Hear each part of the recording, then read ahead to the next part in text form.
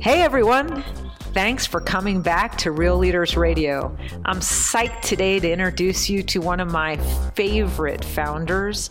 We have today Lisa Stone, who's with us. She's the co-founder and CEO of Blogher, which went through a recent successful exit that I'm sure you'll hear all about. But Lisa, thanks so much for joining us. Thank you, Sue. Lisa, the way we start out Real Leaders Radio podcasts is to ask for the 3-minute life story of our interviewees. So over to you. Let's hear it. Okay, in 3 minutes, my name is Lisa Stone. I grew up in Missoula, Montana. I'm the oldest of 4 kids who were born in 6.5 years, and I'm the family beta. That is the root of everything I am. I'm incredibly family-focused still. I live in Silicon Valley with my better half, Christopher Carfey, and one of our 3 children is still at home. God bless his teenage heart.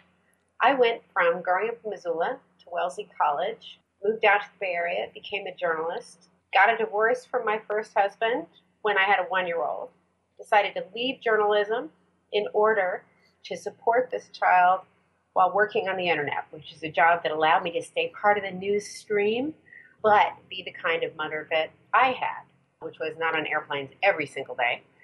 And ultimately, I fell into digital entrepreneurship.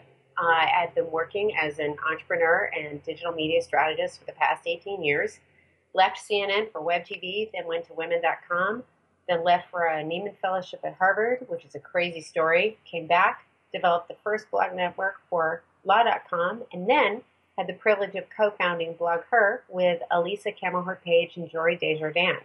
And today, I am studying user behavior harder than ever because I feel like we're just getting started. Lisa, what was the outcome for Blogher? When did you found it, and who acquired it? When did they acquire it? We founded Blogher in 2005 as a crazy idea for a conference. We just wanted to answer the question, where are the women who blog? We invited my old friends from CNN with their cameras. We had 305 women show up from 4 continents, and we accidentally made $60,000. And we were like, oh my gosh, what hit us?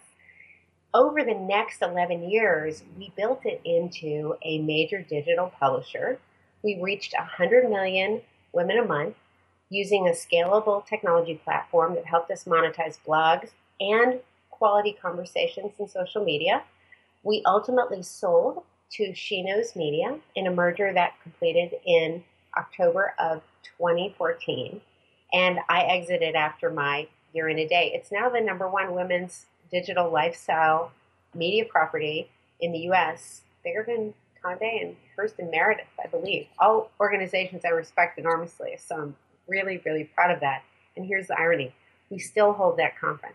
Only today it's the world's largest for what women are doing in social media and on their blogs, and increasingly also men.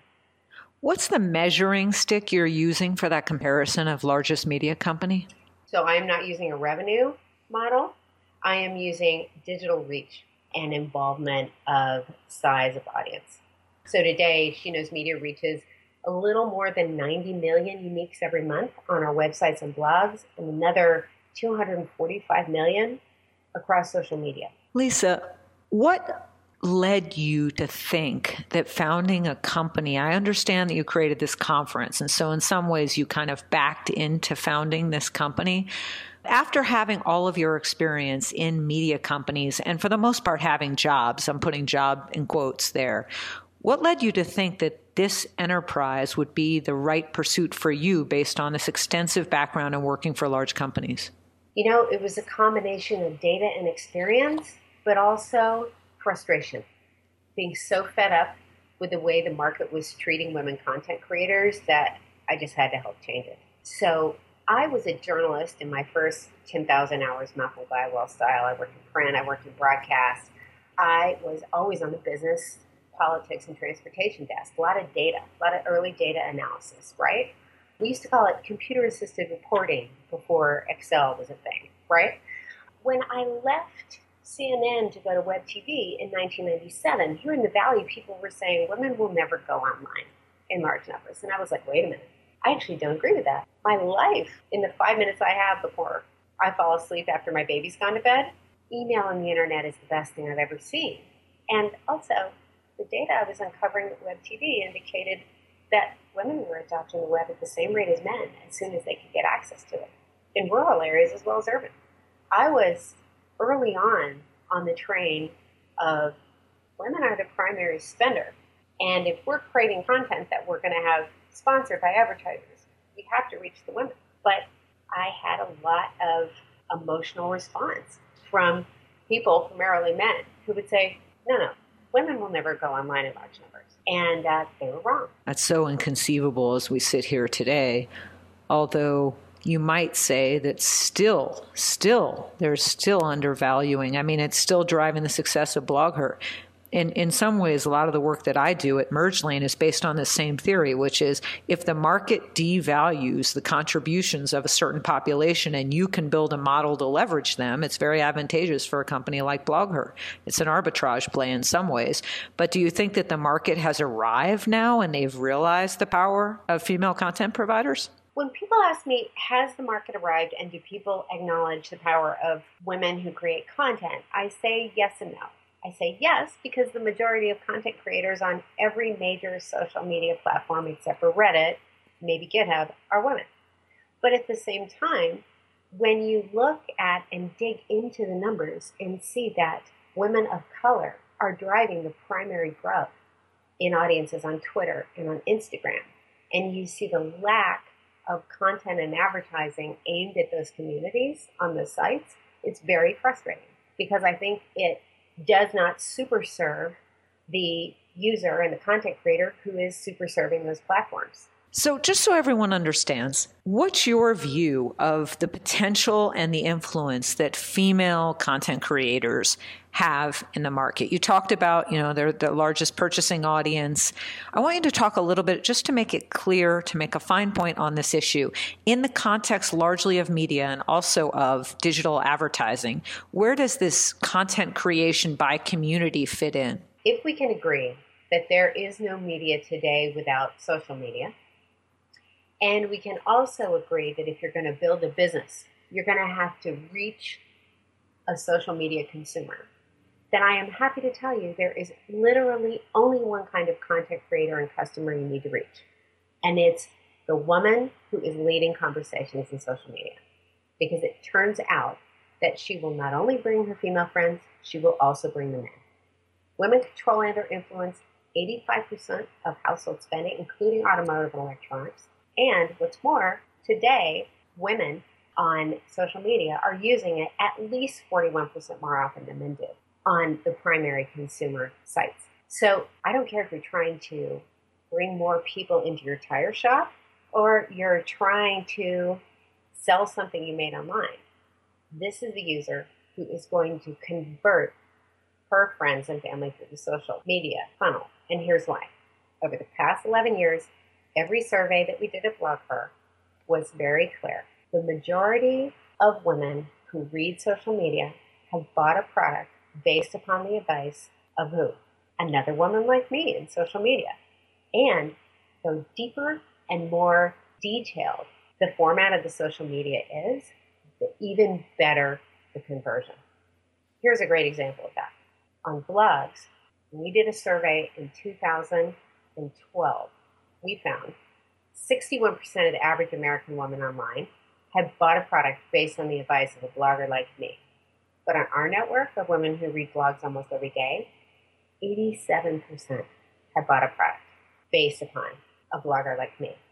Turns out, if you're going to spend money to promote your business, you're going to get far and away the highest conversion through word of mouth from the typical customer. It's very apparent to me that even though you haven't been doing this aggressively for nearly a year, you're still completely impassioned about this issue. It seems to me that at some point, this kind of marketing is going to be called into question in the same way as SEO was 10 years ago, which is that marketers are sort of gaming this authentic social media environment for purposes of actual advertising. How do you feel about that trend, and how's that going to settle out? One of the things I love about technology is that it makes it possible to get scale with real storytelling. So if you and I sat down and you coded a bot, Sue, that was going to go dress shopping for let's say it's summer, a dress to wear to a wedding, right? And I were to go shopping with a group of friends for a dress to wear to a wedding, you might come up with a bot that told a pretty good story, right? But I promise you that my story about trying on the dress and finding out that the armholes were too tight on me, or that maybe the length was inappropriate for my 40-something self, would be funnier, more self-deprecating, and more interesting than anything a bot could write. The benefit of authentic storytelling is its realitude, right? Whether you're reading a blogger like Pick Awesomely Lovey, like Lovey Ajay, or even Ree Drummond, the Pioneer Woman. These are people who tell hilarious stories about everyday life all the time. It's really hard to code that kind of humor into a fake story. But here's where the technology comes in.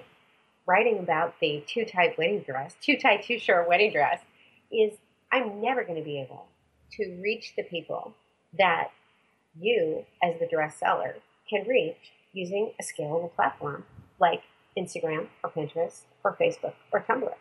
And so if you take my hilarious little story and you share it out across those platforms, you have a win-win. Okay, and you're basically saying that the guardrail on abuse of this kind of thread for de facto online advertising is that authenticity is what people are quote unquote paying for, so it will stay authentic? Oh yes, today's user, particularly as you go down through the 30s and into the 20s and into the teens, is incredibly differentiating. She and he, they know what's baloney and they know what's real. Look at the recent success of the Chewbacca mask on the woman in the Kohl's supermarket parking lot. Nobody would have cast her, and it turns out everybody should. She is perfect. You worked to grow Blogher for 11 years. Were you feeling in the last 2 years of running that company? In the last 2 years of running Blogger, I felt three things. One was absolutely paranoid about protecting our publishing model in an evolving advertising market. Two was incredibly proud because I feel like the global stage we built for the voices of women and men, particularly in food, was only expanding. I felt like Lorne Michaels building Saturday Night Live in the 70s, like a new talent every day. It was super exciting. And three, I felt tired. I mean, seriously, the week after year of an entrepreneurial schedule, it's a grind. And I love it. I'm a workaholic, but it's a grind. Did you set out to sell the company? When Elisa Drury and I made the decision to raise venture capital in 2007, we knew we would end up selling the company because we owed our investors venture capital returns. And we were not a company that was going to go public. We were a $30 million company when we sold, reaching 100 million people a month, which I'm incredibly proud of, but is not in an IPO scale. And so we knew we were going to do it. The question was when and how to get the best possible exit. If you were to do this again, start another company after you take some time to focus on some other things, I think, for a little while, it sounds like that's your plan. Would you create another venture fundable company? I will always consider venture as a way to scale a great idea past the competition. I'm really proud of what we built at Blogger, and I am thrilled with the sale to She Knows Media. However, I will tell you that the most important advice I give to any entrepreneur is something we did, and that is we bootstrapped for 2 years. It made all the difference. What difference did it make? It gave our business credibility and a footing. In 2007, we bootstrapped for 2 years. We had $650,000 in revenue from year two, up from $60,000 in year one. We had 6 employees who were contractors, and we had 100 advertisers on a waiting list and about 1,000 bloggers. We were cooking with gas. So we were able to walk into a very limited number of meetings on Sand Hill Road and say, this business is taking off. Would you like to join us? That meant it wasn't a referendum on who we were because we were nobody. I don't know, Lisa. I don't know about your background for this company as qualifying you as nobody, but well, I'll take that at face value. Well, I'll put it to you this way. Not celebrities, didn't have family money, didn't have personal resources, and we were first-time founders. What gave you the idea to go to Sand Hill Road with this company in 2000? These are not years where they weren't quite the boom years. You were a few years after the crash. What led you to believe you could go and raise money without a venture background? So when we made the decision to go raise venture, it was because we were already seeing the data and evidence based on the model that we had put into place. So we had a conference business, which was proving to be, at the time, it was like 30% of our revenue. It ultimately went down to about 10% of our revenue, which was appropriate. But the year that I had a Neiman Fellowship at Harvard, I had worked to come up with a distributed model designed to leverage the enthusiasm I saw in people's comments on message boards, but in a more beautiful space than most message board tools are. And that was the year of 9/11, and that was the year that blogs took off. So I had already started the first blogging network I'm aware of at law.com with a series of legal blogs. And those were gorgeous $45 CPMs, high ROI both for the writers and for the publisher. It was a model I felt like I already believed in, absolutely. We started to use that, and we had the track record. We had the complete and total belief that the data we were putting on the page, A, were real for our existing business, but B, our projections were very easy for us to trust. We didn't walk in there with an idea or with vapor. Sure. We walked in there with conviction. Lisa, in terms of raising money for Blogher and also selling the company, do you think being a female CEO was positive, negative, or neutral? So I think with Blogher, it was 90% positive and 10% negative. And I'll be specific. Positive, boy, having three very different women start a global stage to raise the voices of women and prove that women were blogging and leveraging social media to talk about everything from parenting to politics, that was 2 thumbs up. People loved it. We were completely credible. And because we were about the grassroots and from the grassroots, this played beautifully from Peoria to boardrooms at P&G, one of our most important sponsors. And we were very proud of that, totally authentic. It was okay that we were who we said we were as first-time founders, me as a first-time CEO, because the people who invested in our company, David Seminoff at Fenrock and then the NBC Peacock Equity Fund, were looking for that kind of authenticity. Here's where it worked against me. And I think it works against any introverted, slightly soft-spoken first-time CEO. When the time came to do the deal at the end, there were a couple of times where I felt like a couple of people on my own team felt free to bully me because of my personal interface. That's never a fun experience. But the good news is I had a couple of key people to turn to who were like, don't take that from anybody. Don't let them walk all over you. And I didn't. Made the tactical decision not to be talking to a couple of people by the end of the deal. Very happy for it. And absolutely and religiously memorized Brad Feld's and Jason Mendelssohn's book, How to Be Smarter Than Your Venture Capitalist and Your Attorney. Right. So that book, for those of you listening, is called Venture Deals. It's a complete Bible. They're working on the 3rd edition, which will be coming out soon. So keep an eye out for that. That's a great recommendation. I require essentially anyone I work with to read that book is the first thing. Amen. Lisa, let's talk about businesses that women create that are focused on audiences of women. How generally do you think those are received in the venture community? I remember I had a conversation with the head of New York Times Digital in, I think, 2008 or 2009. At the time, it was Vivian Schiller, who went on to run NPR.org. And she was like, look, is this content by women or content for women? Because we don't do content for women. And I said, oh, this is absolutely content by, sometimes for, and absolutely with women. Because the dynamic that you have in a social media format, which is what blogs are, right? We were the precursor to Facebook and Twitter, but now we are of it, is with. It's a conversation. Not everybody's into that. But candidly, it's amazing the degree to which women and women of color in particular are still treated like niche populations when we're together the majority of everything from buyers to voters. And for women of color, the majority of people driving growth traffic on social media platforms. So I have learned the following.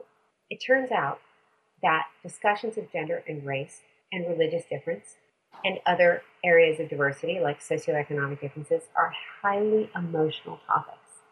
I have been living in them for the past 18 years. I use data and experience to talk about for example, the differences between how men and women use social media, or the lack of difference between the ways women in rural United States versus women in urban United States adopt technologies. And many of the men I speak with on these topics are heavily emotional about these issues. And if they don't have a strong wife, a girlfriend, a daughter, a sister, a mother, or a twin who is in this space, they don't get it. And that is something we have to change. Do you think it's changing? I do. I'm thrilled to say it's changing. Remember, my investors, my first investors were men.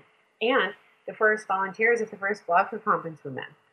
I am finding as I go through Silicon Valley, I recently had a fantastic experience as an entrepreneur in residence at Trinity Ventures. It's what I did right after I left as CEO, just to sort of decompress. And it's generational. Men in their 40s, in their 30s, in their 20s have a completely different mindset about the way women use technology than men who are in their middle 40s and older. Of course, it's important not to stereotype any man, just like it's important not to stereotype any woman. But I will tell you, I think the numbers are moving in our direction. My sons use computers every day with their classmates, and so do a lot of the guys who are now making investments. So what are you excited about now? Where's the market and your areas of expertise going? How are you thinking about your decision to do something next, if you do something next? I am completely captivated by the one eternal thing that has never changed in any medium I've worked in.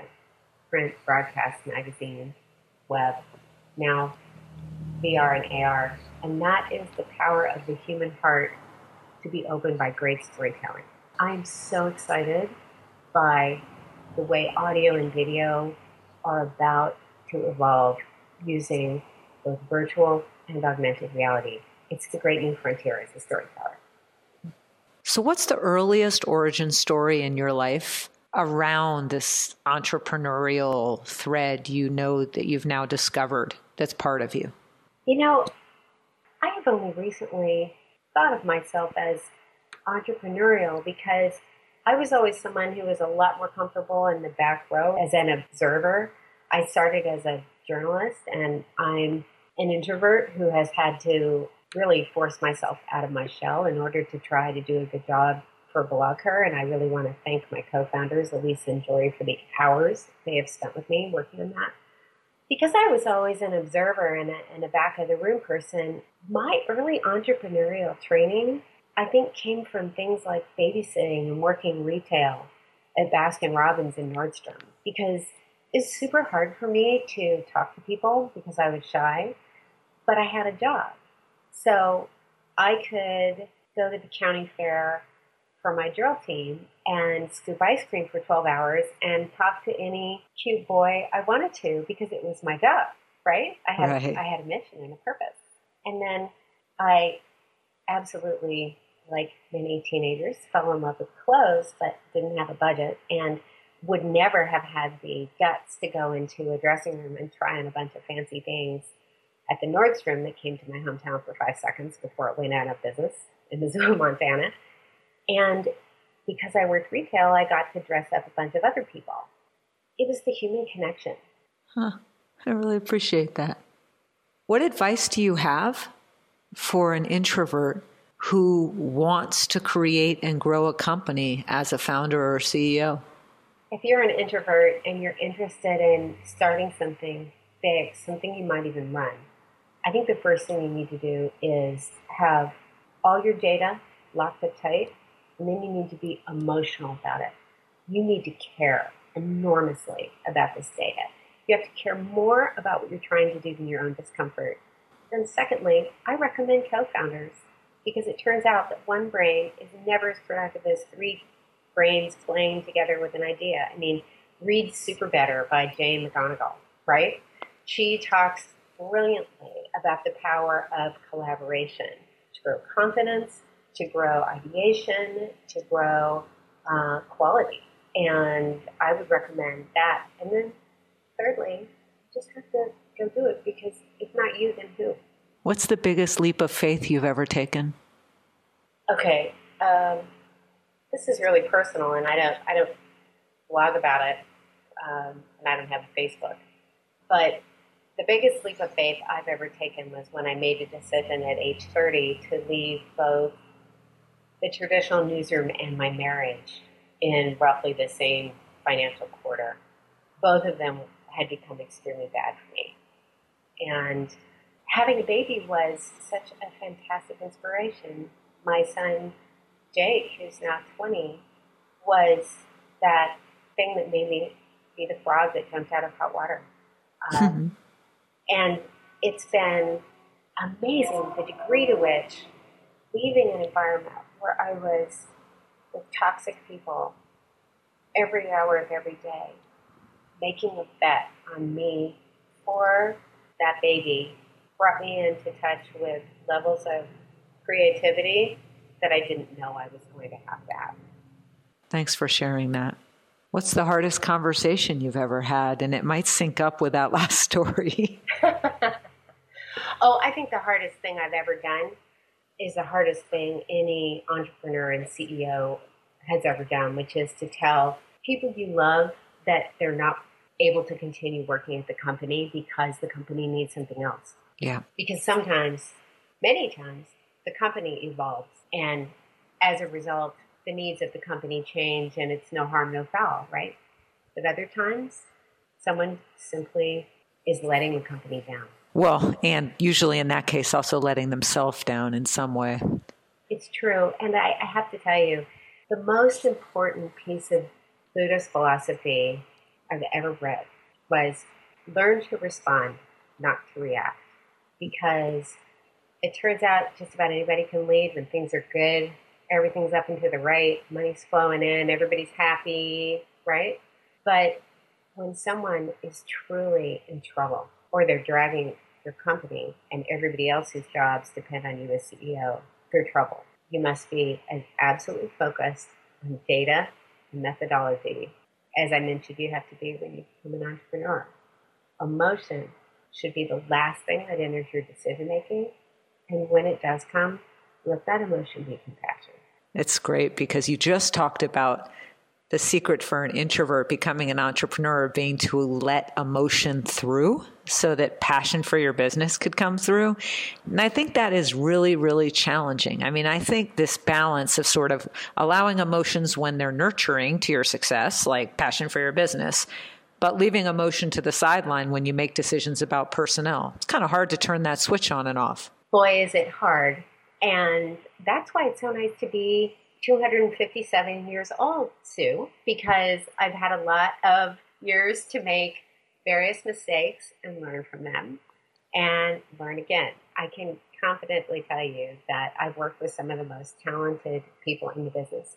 And I also feel like I've had to let go of some of the most talented people I've ever met. And I've learned a lot about how to treat people the way I like to be treated.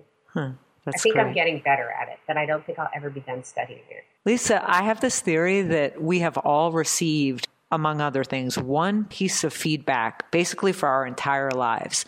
And we work on it and we work on it and we try to do better at that one thing. And, you know, you wake up the next day and you get some version of that same feedback. So you get to go back to work on it again and again. And you just say, well, like, I can't believe I'm still getting this feedback. So if it's true for you that you've had that feedback, what would it be? The feedback that I have continually gotten, I still struggle with accepting. And I think perhaps I'm just a different animal from the one some people want me to be, but I'll tell you what it is. All right. Do more chest beating. Get out in front more. Own your own power. And I have decided that I don't want to change my version of leadership. I never wanted to be a public figure. And at the same time, I'm not an eagle who's acting like a chicken. I'm being my version of an eagle. And so I love and respect and enjoy Arianna Huffington. And I really absolutely worship Janelle Monáe, but I'm just a little bit more Jane Austen. Well, I mean, so you're 257 years old. So when you're 457, everyone will really appreciate your work, right? They already do. But I think that's super interesting. And I just want to drill a little bit more into that. So one of the issues that I see, and of course I'm generalizing here a little bit, with some of the female CEOs that I work with is an unwillingness to see the biggest possible vision for themselves or for their company. And I'm just wondering if I run afoul, no pun intended, of your chicken eagle rule there, right? Like my goal is not to make women act more like men. My goal is not to have women do the same kinds of things that have led to power and hegemony in the history of our human species. It's simply to not see them undercut their possibilities. How do you balance that? So it turns out that scaling the business and thinking about world domination is part of the job description as a founder, as an entrepreneur, as a CEO. You should be thinking about world domination whether you're running the company or not. Because guess what? You want a piece of the bright pie, okay? You're building a rocket ship there, so make it as brilliant as you can. I think that thinking about scaling the company and how to drive maximum reach and revenue in the case of a media company, or maximize your business success, means that if there is something about you that is holding the company back, then you should think about putting someone else in that role. All right, Lisa, this has been really, really interesting. And I want you to be sure that going forward, you beat your chest a little bit about your pith, because you actually are pretty darn pithy, I just want to say. So if there's someone else that's more pithy than you, she must be extraordinary. And for our listeners, I just want to be sure you noticed that we went everywhere from the entrepreneur's view of scooping ice cream all the way to world domination. And I think that's a pretty good summary of Lisa Stone's career and outlook. Lisa, I so appreciate you getting real with the audience of this podcast. It's always wonderful to connect with you. Thank you so much for joining us. Thank you, Sue, and thanks for everything you're doing for Entrepreneurs with Merge Lane.